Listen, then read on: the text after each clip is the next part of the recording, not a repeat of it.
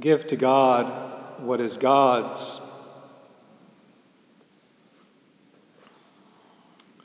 And, well, the answer is that what is God's is you are God's. You belong to God. Give him yourself, like Christ, giving himself to the Father. That's what God owns us, and we are to give him ourselves and give ourselves to no man. If we serve men, it's always under God, because it is in man that one finds God's image and likeness in the world. Give to God what is God's means first give him his perfect image on the earth. God's prized possession in the world, which it is an obligation to render to God. And it would be wrong to give completely over to any human authority.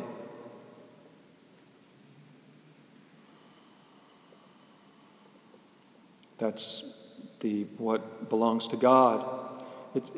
The self, the human person, myself. It's not money.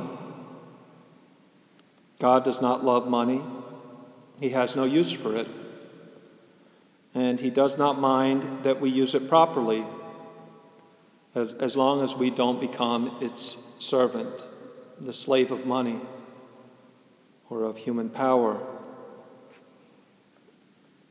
God doesn't need human power, but there are men who have authority, and we need men to rule the world. Man, male and female, are the image and likeness of God. The human person is made for God, stamped out for him alone, body and soul.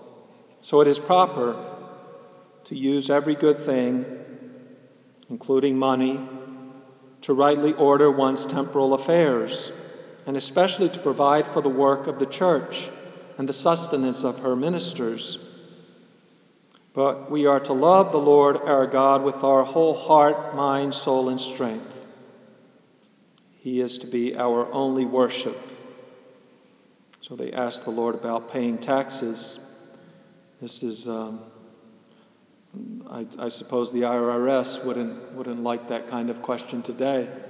But there are people who have asked me frequently in the past months, is it right to get the vaccine? Because experimentation on aborted fetuses, you must know, is part of the development of all of the major vaccines. So there are some Catholics who say it's wrong to promote them, and it's even wrong to get them. The Church has not said that.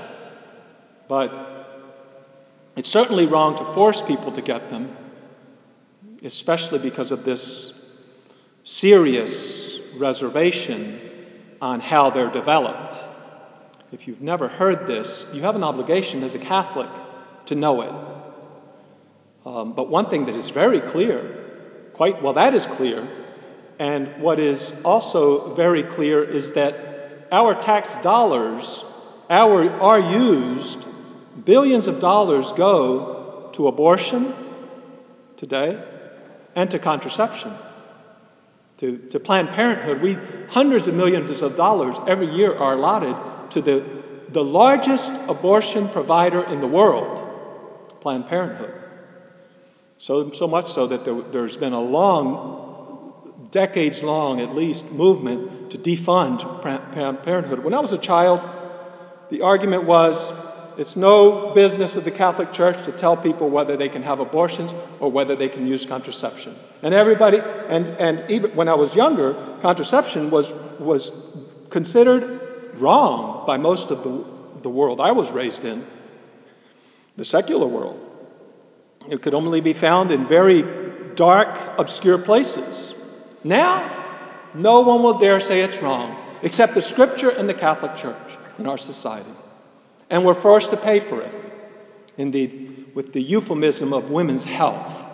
Contraception is not healthy, nor is abortion. Abortion kills.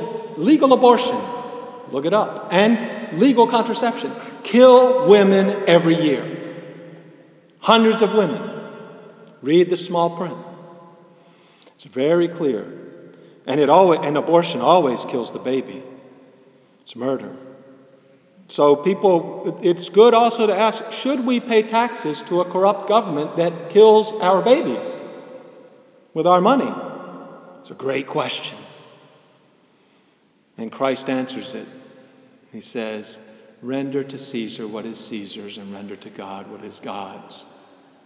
You can support an evil government as long as you don't do it for evil purposes.